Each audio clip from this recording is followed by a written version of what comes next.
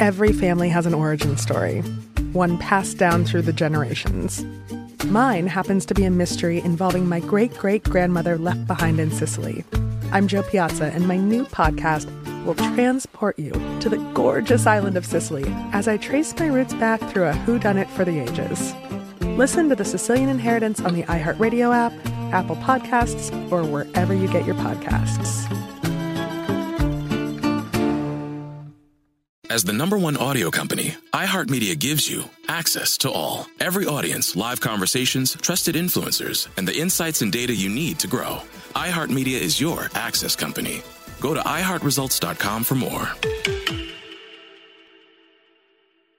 I'm Hannah Storm, and my new podcast, NBA DNA with Hannah Storm, chronicles my 6 decades in professional basketball. From growing up in the sport to becoming one of sports TV's first female broadcasters. Join me as I dig deep into the game's history, unearth some wild stories, and talk to my friends from the world of basketball, from Dr. J to Charles Barkley. It's been a wild ride, and now I get to take you with me. Listen to NBA DNA with Hannah Storm on the iHeartRadio app, Apple Podcasts, or wherever you get your podcasts. More Than a Movie is back with Season 2. I'm your host, Alex Fumero, and each week I'm going to talk to the people behind your favorite movies. From The Godfather, Andy Garcia. He has the smarts of Vito, the temper of Sonny, the warmth of Fredo, and the coldness of Michael. To the legend behind La Bamba, Lou Diamond Phillips. When I walked in, I didn't think I had a shot at Richie because John Stamos' picture was already up on the wall. Listen to More Than a Movie on the iHeartRadio app, Apple Podcasts, or wherever you get your podcasts. Welcome to Longshot. I'm executive producer Davin Coburn. This is our first season of audio documentaries at the intersection of sports and social change from McClatchy's newsrooms around the country. We're devoting this season to the story of Jim Duncan, at one time the most feared kickoff returner in the NFL, who helped lead the Baltimore Colts to their first Super Bowl title. But these documentaries are about far more than sports, much like Duncan's legacy. Nearly 50 years ago, Duncan, a black man, died suspiciously inside his hometown police station in the Deep South. And the questions surrounding his death and the events that followed are still painfully relevant today. The lead reporter for this season is Brett McCormick. He grew up not far from the town where Duncan died, and he spent 3 years investigating this story for the Herald in Rock Hill, South Carolina. He'll be your host for all 8 episodes. A word of warning, this story takes place during the Civil Rights Movement. It contains adult language and adult themes. And now, from the Herald, McClatchy Studios, and iHeartRadio, this is Longshot Season 1, Return Man.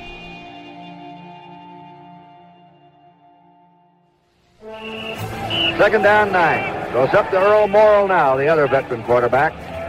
Earl Morrall, Johnny Unitas, and a team of destiny.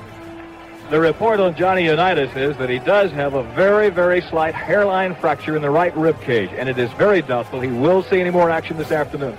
Legends of the NFL's past, and men who shared a sideline during the 1970 season, when Morrall replaced an injured Unitas and led the Colts to their only Super Bowl title in Baltimore. Well, we're here in the Colts locker room again, the world champion Baltimore Colts, I should say. But what about the other hero of that game? Here's the kickoff, a short one. The leading kick returner in the entire NFL that year. Running up on it is Jim Duncan, a great kickoff returner to the 30. A lockdown defender who became a star of that Super Bowl, right alongside Morrall and Unitas. And a fumble, and the Colts have recovered. And it was Jimmy Duncan who drove in there and recovered that fumble. Yeah, those are some of the names that I heard growing up, because we had the team picture. This is Morrall Unitas Clyburn, and with every day that passes, it seems fewer people remember the name of his oldest brother, Jim Duncan. Everybody that knew my brother, my family, held their arms out for me. Never had anyone say anything out of the ordinary or slight or anything, derogatory towards my brother, my family, or anything like that towards me. But I didn't know him as a child. I basically met him through, my brothers and sisters and my aunts and uncles who told me stories about him. They're stories of a man known around Lancaster, South Carolina as Butch. the most feared kick returner in the NFL, who made this old Milltown proud of their very own Super Bowl champion. The Baltimore Colts are the world professional football champions. That 1970 title came just weeks before Morrill was born. He was 24 years younger than Jim, even grew up in the house Jim bought with football money. Morrill has the name his oldest brother helped choose for him, commemorating the greatest season of Jim's life. A 99-yard kickoff return to start the second half. A life you'd think would be celebrated here in Lancaster. And the Baltimore Colts are out in front by a score of 20-0. So why does it seem like so few people want to talk about Jim Duncan? The people that were old enough to remember it don't want to talk about it and relive and hash it out every time. Right. I mean, the story comes up all the time with my name being Morrill, right. Leonidas Clyburn. So, right. Telling my oldest brother played with the Colts, he's deceased, Oh, what happened? I said it was apparent suicide in a police station. Anything's possible.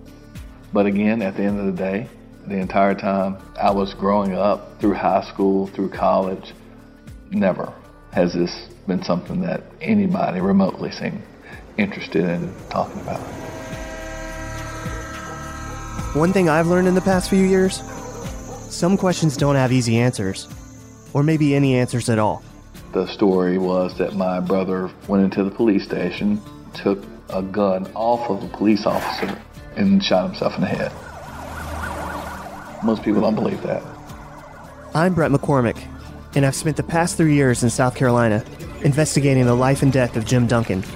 I can tell you this story is full of questions like that, and that in many ways, Duncan's death, even nearly half a century later, even if it happened exactly the way authorities said it did, still makes almost no sense at all. It involves race, the mental state of the person, and a town that was scared to death to say anything. A Super Bowl champion, dead less than 2 years later. No autopsy performed, no fingerprint tests conducted, and no independent investigation done. An entire community left searching for answers. How did Jim Duncan end up dead on the floor of his local police station? He lived during the Civil Rights Movement, and maybe that time is part of the answer. Anytime you walking around here singing, "We shall overcome," the government has failed. Maybe. Hatred on the streets of Charlottesville simmering for 20 years. He hits it, beats it, Duncan. Duncan was an NFL kick returner. Duncan will come out with it. What if the toll football took on his body is part of the answer?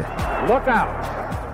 Duncan died in South Carolina, and maybe the place is a factor. In South Carolina, a white former police officer was sentenced today to 20 years in the fatal shooting of an unarmed black man. But maybe it's not. CNN breaking news. The grand jury deciding not to indict Officer Wilson. I grew up not far from Lancaster and took a job as sports editor at the Herald newspaper in Rock Hill, South Carolina. You'll hear some of the interviews in this podcast were done over the phone. Hi, my name is Brett McCormick. I work at a newspaper in South Carolina. When you're a sports department of one, you don't have much of a travel budget. Have you got some time to talk? But I have tracked down some of Duncan's old teammates and coaches, the lone surviving witness to his death, and the family of the officer involved. What was your dad like just as a person? And I've spent hours with Duncan's family and his widow to understand more about an exceptional life that ended too soon. He was only 26.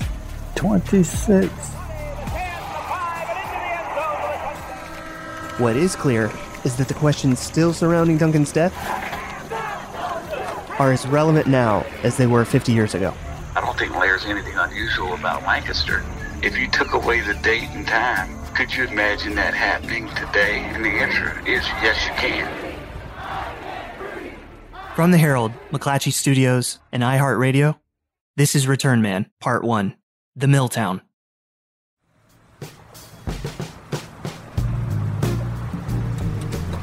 In some ways, 1950s and 60s Lancaster was a model of Southern tranquility. 10,000 people lived here, filling the restaurants and clothing stores on Main Street.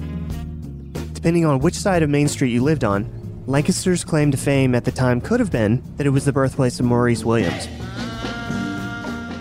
He and his group, the Zodiacs, met down the road at segregated Bar Street High School. Okay, engine stop. Both auto, decent engine command override off. For others, Lancaster was known for a hometown astronaut. We copy you down, Eagle. That's Charlie Duke, the voice of Houston's mission control for the Apollo 11 moon landing. He later walked on the moon himself. Roger, Tranquility. We copy you on the ground. You got a bunch of guys about to turn blue. We're breathing again. Thanks a lot. Duke was a few years older than Duncan and went to the all-white Lancaster High School across town from Barr Street. Main Street has long been the racial dividing line in Lancaster. Whites lived on the west side of Main, African Americans on the east side. And if you were especially poor, like Duncan's family, you lived in a shotgun house east of Main in a neighborhood called Newtown. Well, when I first came here in 63, it really was a hick town. And just Lancaster people blacks sometimes associated with each other. Floyd White is 86 now and still living here in Lancaster. He was an assistant coach on Jim's high school football team. Down here on the corner was a little old restaurant, like one little trolley car like you see in the movie. And it had on it, no niggas allowed. Really? In 63, no niggas allowed. Wow. Jim was the oldest of Ellery Clyburn's 8 children. He had his father's last name, but no other relationship with the man. 2 years after Jim was born, Ellery was pregnant with her second child, Elroy. Even though it was different fathers, we always were brothers, not half brothers. Elroy is 71 now and lives about an hour north on Interstate 77 in Charlotte. There was no, your dad is your dad and my dad is my dad. You know, it was just, that's the way we lived, you know. Elroy was the closest to Jim, and not just in age. Growing up, they played sandlot football in Newtown, and on lazy afternoons, they hiked a few miles down to a local swimming hole. We used to swim in a pond that was snake infested. Go all the way to the middle and go down to the bottom of the pond. Whatever they got into, Elroy wanted to be as fearless as his older brother. Saw quite a few snakes. You know, I'm scared to death of a snake today. Money was always tight. Jim and Elroy often took odd jobs for pocket change and to lighten the financial burden on their mother. We was poor, but we didn't know that we was poor. Yeah. During one of my visits to Elroy's home in the past few years, I asked him about that. Yeah. You didn't think about it, or? Didn't think about it. Yeah. Mama always provided. Yeah. But we also had hustles like cutting grass and just go around and knock on doors and see if we can rake some leaves. You know, we made our little change. Elroy's biological father also left the picture early on, and that made the brothers even closer. We had a stepfather. He used to be a brick contractor. So we built houses in Chesterfield, quite a few of them in Rock Hill. Yeah. Jim's most enduring father figure was that new man Elroy mentioned, a bricklayer named William McGriff. Jim used to help McGriff on construction sites, which not only earned him spending money, Floyd White remembers it paid off on the field too. He worked with some bricklayers, and he had those hard hands, handling blocks and bricks and things like that. Even if how he waved the ball as he ran drove his coaches crazy. And he always carried that ball in his hand like that. Oh, just like that. He wouldn't like tuck it away? Yeah, well, we always try to, they'll do it, you know, in practice, you know, and then when they get on the field, they come back to him, you know. Yeah, at least he had strong hands. He had strong hands, a strong arm. He could throw that ball from end zone to end zone. Neighbors say Jim's mother was a quiet but imposing matriarch. Her formal education stopped after the 7th grade, but they say she had enough hard-earned wisdom for 2 lifetimes. The main picture painted of her is of a tall woman in glasses, with her hair parted in the middle and an unfiltered Camel cigarette between her fingers. Jim probably got his height from her, and by the time he got to high school, he was well on his way to 6'2". She's probably where he got his athleticism too. All 8 of Ellery's children were offered some type of college sports scholarship, but Floyd White remembers that Jim's talent was something special. He kind of let stutter step. Cuts to the outside. To the 25, gets a block, he's at the 30. And then look to the outside, like a gazelle or something. Down the sideline, he'll go all the way. He's at the 30, the 20, the 10, the 5. He was a 4-letter man, too, in the day. He would play football, outstanding basketball, baseball, and ran track for us, too. Yeah. 4-letter man. Jim found his true calling on the gridiron for the Barr Street Golden Tigers, which in turn, Elroy tried to emulate, becoming a star quarterback in his own right. Butch was fast. He was like 4'3", 4'2" some days. I could do it with my arm because I was an accurate passer. And I copied as much as I could, but I couldn't copy the running because I couldn't run at all. According to family lore, Jim was such an athlete, he beat opposing players on the field, then went and took their money off it. Coming up into town, it's about a block away from Main Street. Okay. Bush used to hustle up there, man. I'm talking about 8-ball, 9-ball, and 9-ball. Mostly 9-ball because that was the gambling. Turns out, Jim was also good at shooting pool, and Elroy says it was an easy way for his brother to make a little more money in and around Lancaster. And we didn't only just go there, we went to Pageland, McBee, all those little small towns around. And Did Butch have his own pool cue, or did he just use the cues that were at the... He had his own... He had his own stick? So he was truly a shark. Yeah, he used to shark all around there. It was amazing. It was amazing. We'll be back after the break. I never thought I'd take my 3 young kids to Sicily to solve a century-old mystery. But that's what I'm doing in my new podcast, The Sicilian Inheritance. Join us as we travel thousands of miles on the beautiful and crazy island of Sicily, as I trace my roots back through a mystery for the ages and untangle clues within my family's origin story, which has morphed like a game of telephone through the generations.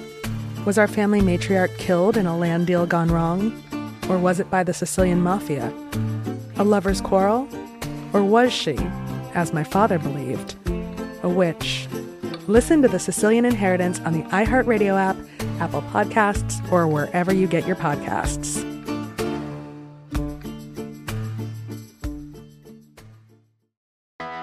I'm Hannah Storm, and my podcast, NBA DNA with Hannah Storm, digs deep into the history of professional basketball, along with my own, as one of the first female sportscasters. Now let's get you up to speed on what else happened around the NBA today. We talk to all sorts of people I interacted with, from Dr. J to Charles Barkley, and recap iconic moments. Yes, he's got it. Here he comes. We rock the baby to sleep and slam dunk. As well as some of the wild stories behind the scenes. We were like, what? What are we in for? The scoreboard crashes before we even tip a game off. Today, the NBA is a global sports and entertainment giant. Players are multimillionaires and cultural icons. Iguodala to Curry, back to Iguodala, up for the layup. Oh, blocked by James. LeBron James. And these stories are about how we got here, both on and off the court. And what's next? Listen to NBA DNA with Hannah Storm on the iHeartRadio app, Apple Podcasts, or wherever you get your podcasts.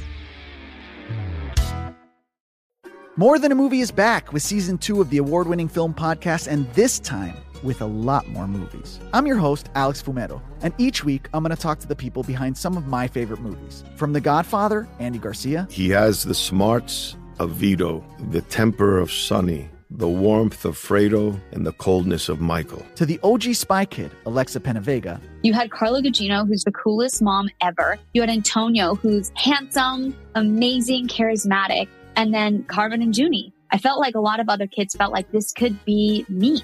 To the legend behind La Bamba, Lou Diamond Phillips. When I walked in, I didn't think I had a shot at Richie because John Stamos' picture was already up on the wall.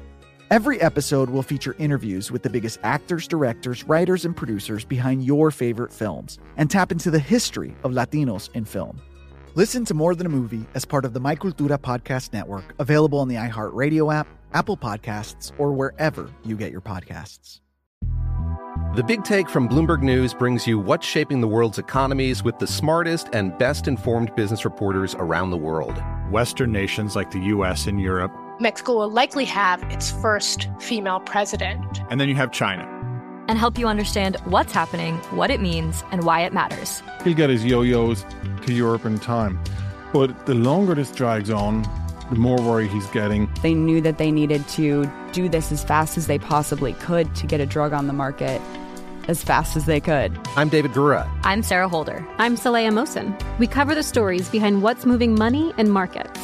Basically, everyone was expecting, if not a calamity, certainly a recession. But the problem is that paperwork, as our reporting showed, is fake. someone who's covering the market, I'm often very worried about an imminent collapse. So I'm thinking about it quite often. Listen to The Big Take on the iHeartRadio app, Apple Podcasts, or wherever you get your podcasts. Bar Street High School was named by its students after a major road on the side of town where most black people lived. It was a clear improvement over the school's previous names, Lancaster Training School and Lancaster Colored High School.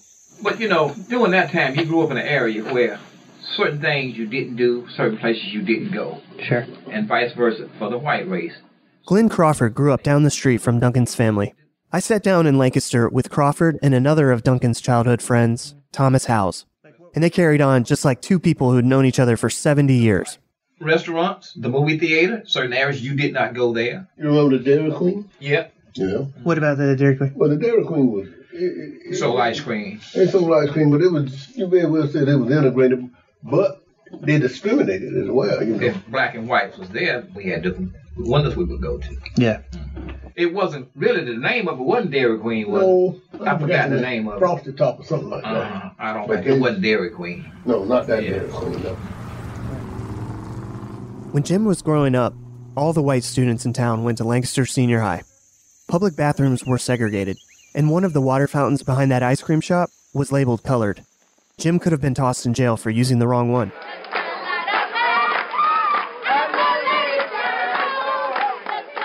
By 1961, nearby Rock Hill was experiencing a fiery civil rights transition. If you're happy with the communists and the Negro running affairs of your country, then I'll say you sit back down on your tail and let them run it, because that's what you want. There, a group of black college students sat down at McCrory's lunch counter, but were denied service. They refused to leave and were arrested, later becoming known as the Friendship Nine.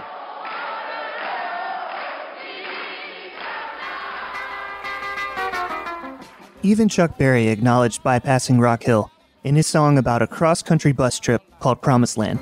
We stopped in Charlotte but bypassed Rock Hill, we never was a minute late. At that Rock Hill Greyhound station, future Georgia Congressman John Lewis was beaten for trying to enter the whites-only waiting room.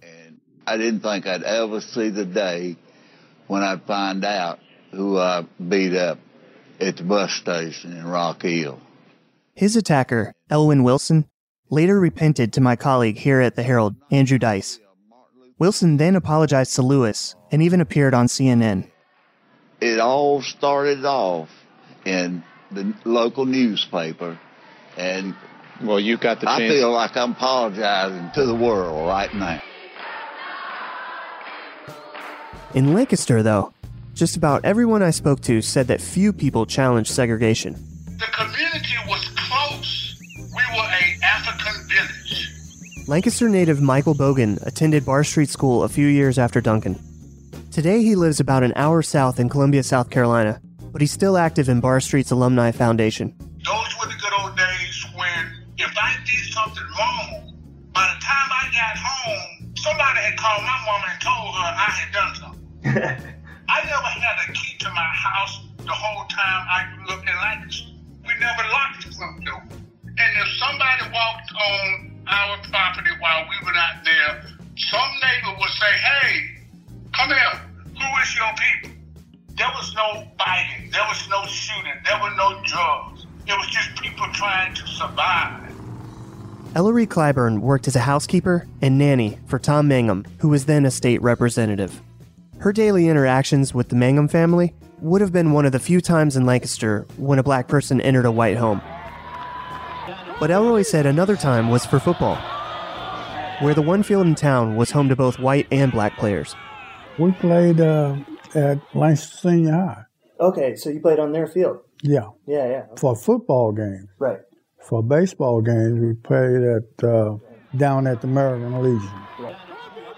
At Bar Street, Floyd White remembers Jim led the Golden Tigers to an undefeated season and at least one appearance in a championship game. High school records here from 65 years ago, especially from segregated schools, are nearly impossible to find. But we know that for some of his Bar Street career, Jim's head coach was Roosevelt Gilliam. He went by the nickname Sandy and was an important South Carolina sports figure in his own right. Gilliam coached football, basketball, and baseball at a pair of black high schools in the state, and he compiled a total record of 235 wins and just 23 losses. So Jim couldn't have lost many games under him in whatever sport he was playing. Butch was an outstanding athlete from a little boy. He was good. Crawford in house again. He was good in football, baseball, and basketball. He probably could have won pro in any of that. Yeah. He was that type of athlete. Yeah. Most of all of his brothers were about the same way. Was he famous in town? Yeah. Famous among white people? Yeah. Yeah. We'll be back after this. I never thought I'd take my 3 young kids to Sicily to solve a century-old mystery. But that's what I'm doing in my new podcast, The Sicilian Inheritance. Join us as we travel thousands of miles on the beautiful and crazy island of Sicily, as I trace my roots back through a mystery for the ages and untangle clues within my family's origin story, which has morphed like a game of telephone through the generations. Was our family matriarch killed in a land deal gone wrong? Or was it by the Sicilian mafia? A lover's quarrel? Or was she, as my father believed, a witch? Listen to The Sicilian Inheritance on the iHeartRadio app, Apple Podcasts, or wherever you get your podcasts.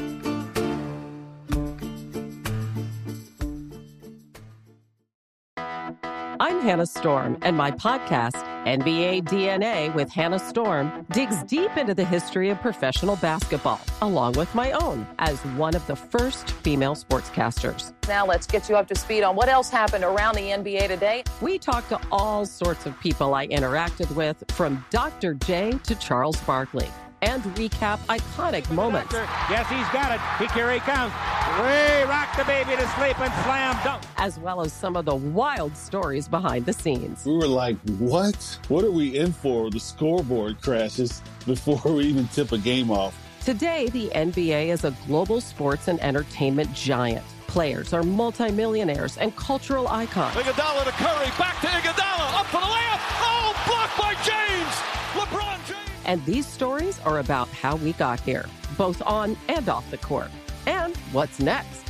Listen to NBA DNA with Hannah Storm on the iHeartRadio app, Apple Podcasts, or wherever you get your podcasts.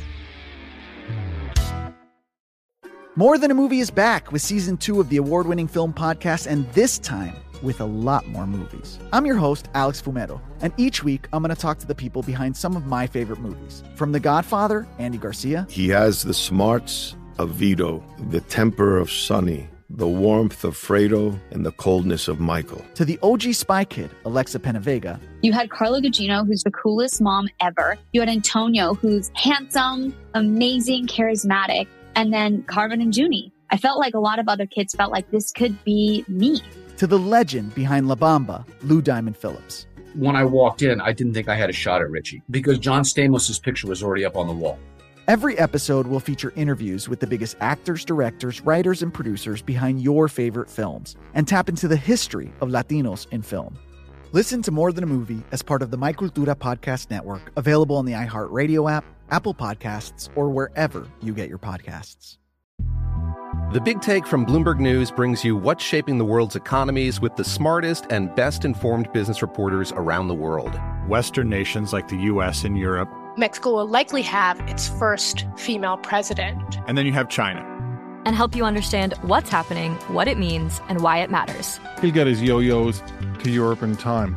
But the longer this drags on, the more worry he's getting. They knew that they needed to do this as fast as they possibly could to get a drug on the market as fast as they could. I'm David Gura. I'm Sarah Holder. I'm Saleha Mohsin. We cover the stories behind what's moving money and markets. Basically, everyone was expecting, if not a calamity, certainly a recession. But the problem is that paperwork, as our reporting showed, is fake. As someone who's covering the market, I'm often very worried about an imminent collapse. So I'm thinking about it quite often. Listen to The Big Take on the iHeartRadio app, Apple Podcasts, or wherever you get your podcasts.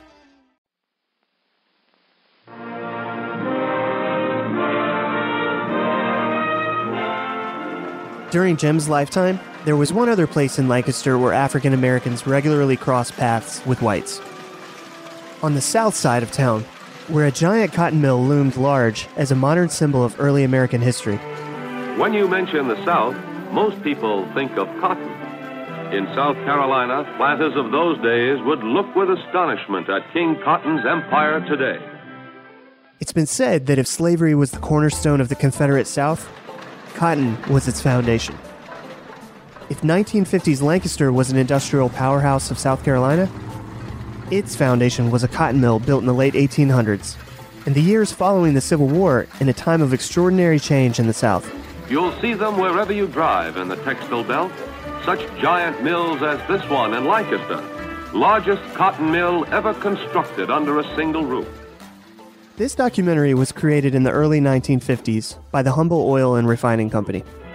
Here, plentiful raw materials, abundance of power, and skilled craftsmanship combine to build an ever-growing industry, not only in mills that spin and weave, but those that bleach and dye and finish the cloth as well. What has happened is this huge mass migration off the farms, and so people are looking for the best opportunities that they could get. Right. So you have to look at it both ways to understand. Vernon Burton is a history professor at Clemson University and an expert on mill towns in the South. He grew up in one himself. These were proud folks on the mill. Yeah. There really was a sense of community, almost family among people. Right. And there's no doubt the outsized influence of the mill owners or the mills on the community.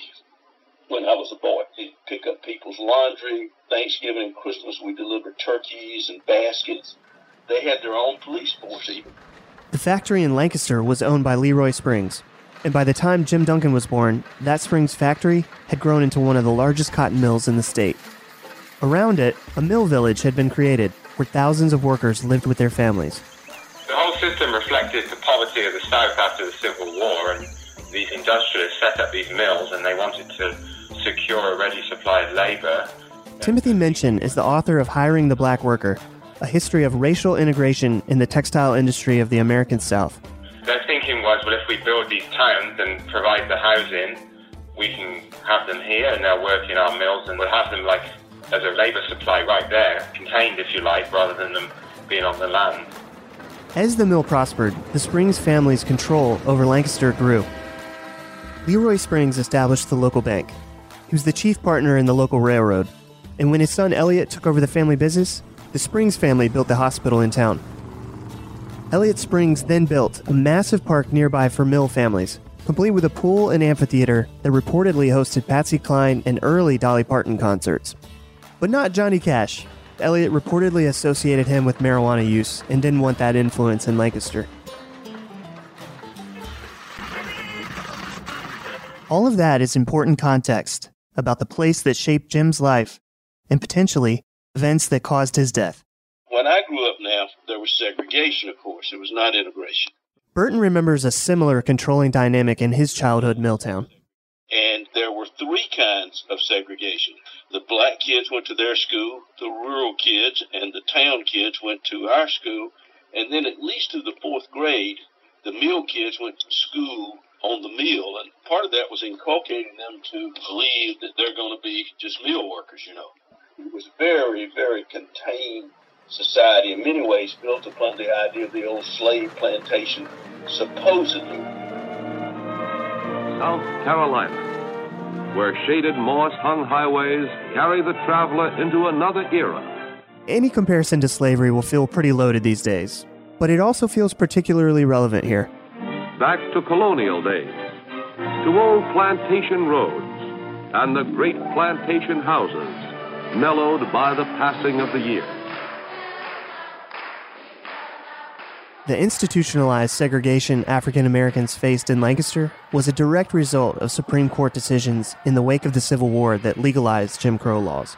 It's another effort on the part of the president to dominate the country by force and to put into effect these uncalled for and these damnable proposals he has recommended under the guise of so-called civil rights. This 1948 convention speech by then South Carolina Senator Strom Thurmond sums up what many people here thought of separate but equal. And I tell you, the American people from one side or the other had better wake up and oppose such a program, and if they don't, the next thing will be a totalitarian state in these United States. Prior to the Civil War, almost 60% of the population of South Carolina had been enslaved. Today, 80% of the black population of the United States can trace its ancestry back through South Carolina. The loss of the war and the loss of free slave labor destroyed South Carolina's economy. The state was one of the poorest in the nation for the next 100 years. Cotton mills like Springs offered relief from the economic hardship for everyone. By the time Jim Duncan was winning games at Bar Street High, Springs Mill was generating $2 million a year in revenue. I mean, everybody you knew went to Springs Mill. Yeah. In high school, that was the only job you could. Michael Bogan remembers the mill became a progressive force for integration, at least by South Carolina's standards.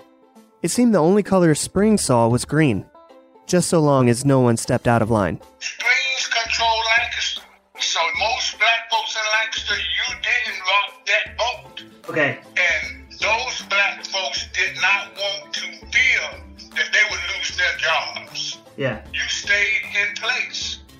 And Vernon Burton, the Clemson historian who worked at a mill as a teenager, had a note of caution about integration and the sort of work African Americans were doing at mills in the 60s. They were there on the weekend with me cleaning up or working in some of the unpleasant jobs. Yeah. When I was a kid. Yeah. We used to laugh because one bad thing I used it with the black workers, and we would laugh about how we were breaking the law. Right. So I think not to take away from them that they're doing a good thing by pushing for integration. True. But I think you should never forget that there's no doubt in South Carolina at that time period, very white supremacist, very dedicated to white privilege, and not understanding at all what they're doing and perpetuating. So that's the culture you're dealing with, and it's not just insensitive, they're clueless. Before every fall, there must be a rise. And Jim Duncan's rise took him to places no one else from Lancaster has ever gone. On part 2 of Return Man. My father would have said Butch Meade represented one of the greatest athletes he's ever coached. Chief of the Colts, Jim Duncan. He has such great speed and quickness. If he did nothing else, he could break one in a close game and you win. In the NFL, if you can really play, you get instant credibility. He can flat out play. We all have the same problem. They don't hang you because you're a Baptist, they hang you because you're black. There's a change in the environment. They had a chance to see the brighter side of life instead of all the negative side, you see. I'm Brett McCormick. Return Man is a production of The Herald, McClatchy Studios, and iHeartRadio. It's produced by Matt Walsh, Kara Tabor, Kata Stevens, Rachel Wise, and Davin Coburn. The executive producer for iHeartRadio is Sean Titone. For lots more on this story, go to heraldonline.com/returnman. If you have any additional information about Jim Duncan's life or death, email us at returnman@heraldonline.com. To continue supporting this kind of work, visit heraldonline.com/podcasts and consider a digital subscription. And for more podcasts from iHeartRadio, visit the iHeartRadio app, Apple Podcasts, or wherever you listen to your favorite shows.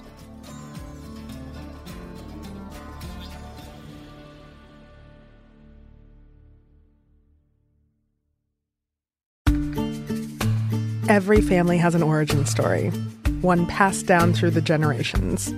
Mine happens to be a mystery involving my great-great-grandmother left behind in Sicily. I'm Joe Piazza, and my new podcast will transport you to the gorgeous island of Sicily as I trace my roots back through a whodunit for the ages. Listen to The Sicilian Inheritance on the iHeartRadio app, Apple Podcasts, or wherever you get your podcasts. I'm Hannah Storm, and my new podcast, NBA DNA with Hannah Storm, chronicles my 6 decades in professional basketball. From growing up in the sport to becoming one of sports TV's first female broadcasters. Join me as I dig deep into the game's history, unearth some wild stories, and talk to my friends from the world of basketball, from Dr. J to Charles Barkley. It's been a wild ride, and now I get to take you with me. Listen to NBA DNA with Hannah Storm on the iHeartRadio app, Apple Podcasts, or wherever you get your podcasts. More Than a Movie is back with Season 2. I'm your host, Alex Fumero, and each week I'm going to talk to the people behind your favorite movies. From The Godfather, Andy Garcia. He has the smarts of Vito, the temper of Sonny, the warmth of Fredo, and the coldness of Michael. To the legend behind La Bamba, Lou Diamond Phillips. When I walked in, I didn't think I had a shot at Richie because John Stamos' picture was already up on the wall. Listen to More Than a Movie on the iHeartRadio app, Apple Podcasts, or wherever you get your podcasts. I'm Saleha Mohsin, and I've covered economic policy for years and reported on how it impacts people across the United States. In 2016, I saw how voters were leaning towards Trump and how so many Americans felt misunderstood by Washington. So I started The Big Take DC. We dig into how money, politics, and power shape government and the consequences for voters. With new episodes every Thursday, you can listen to The Big Take DC on the iHeartRadio app, Apple Podcasts, or wherever you get your podcasts.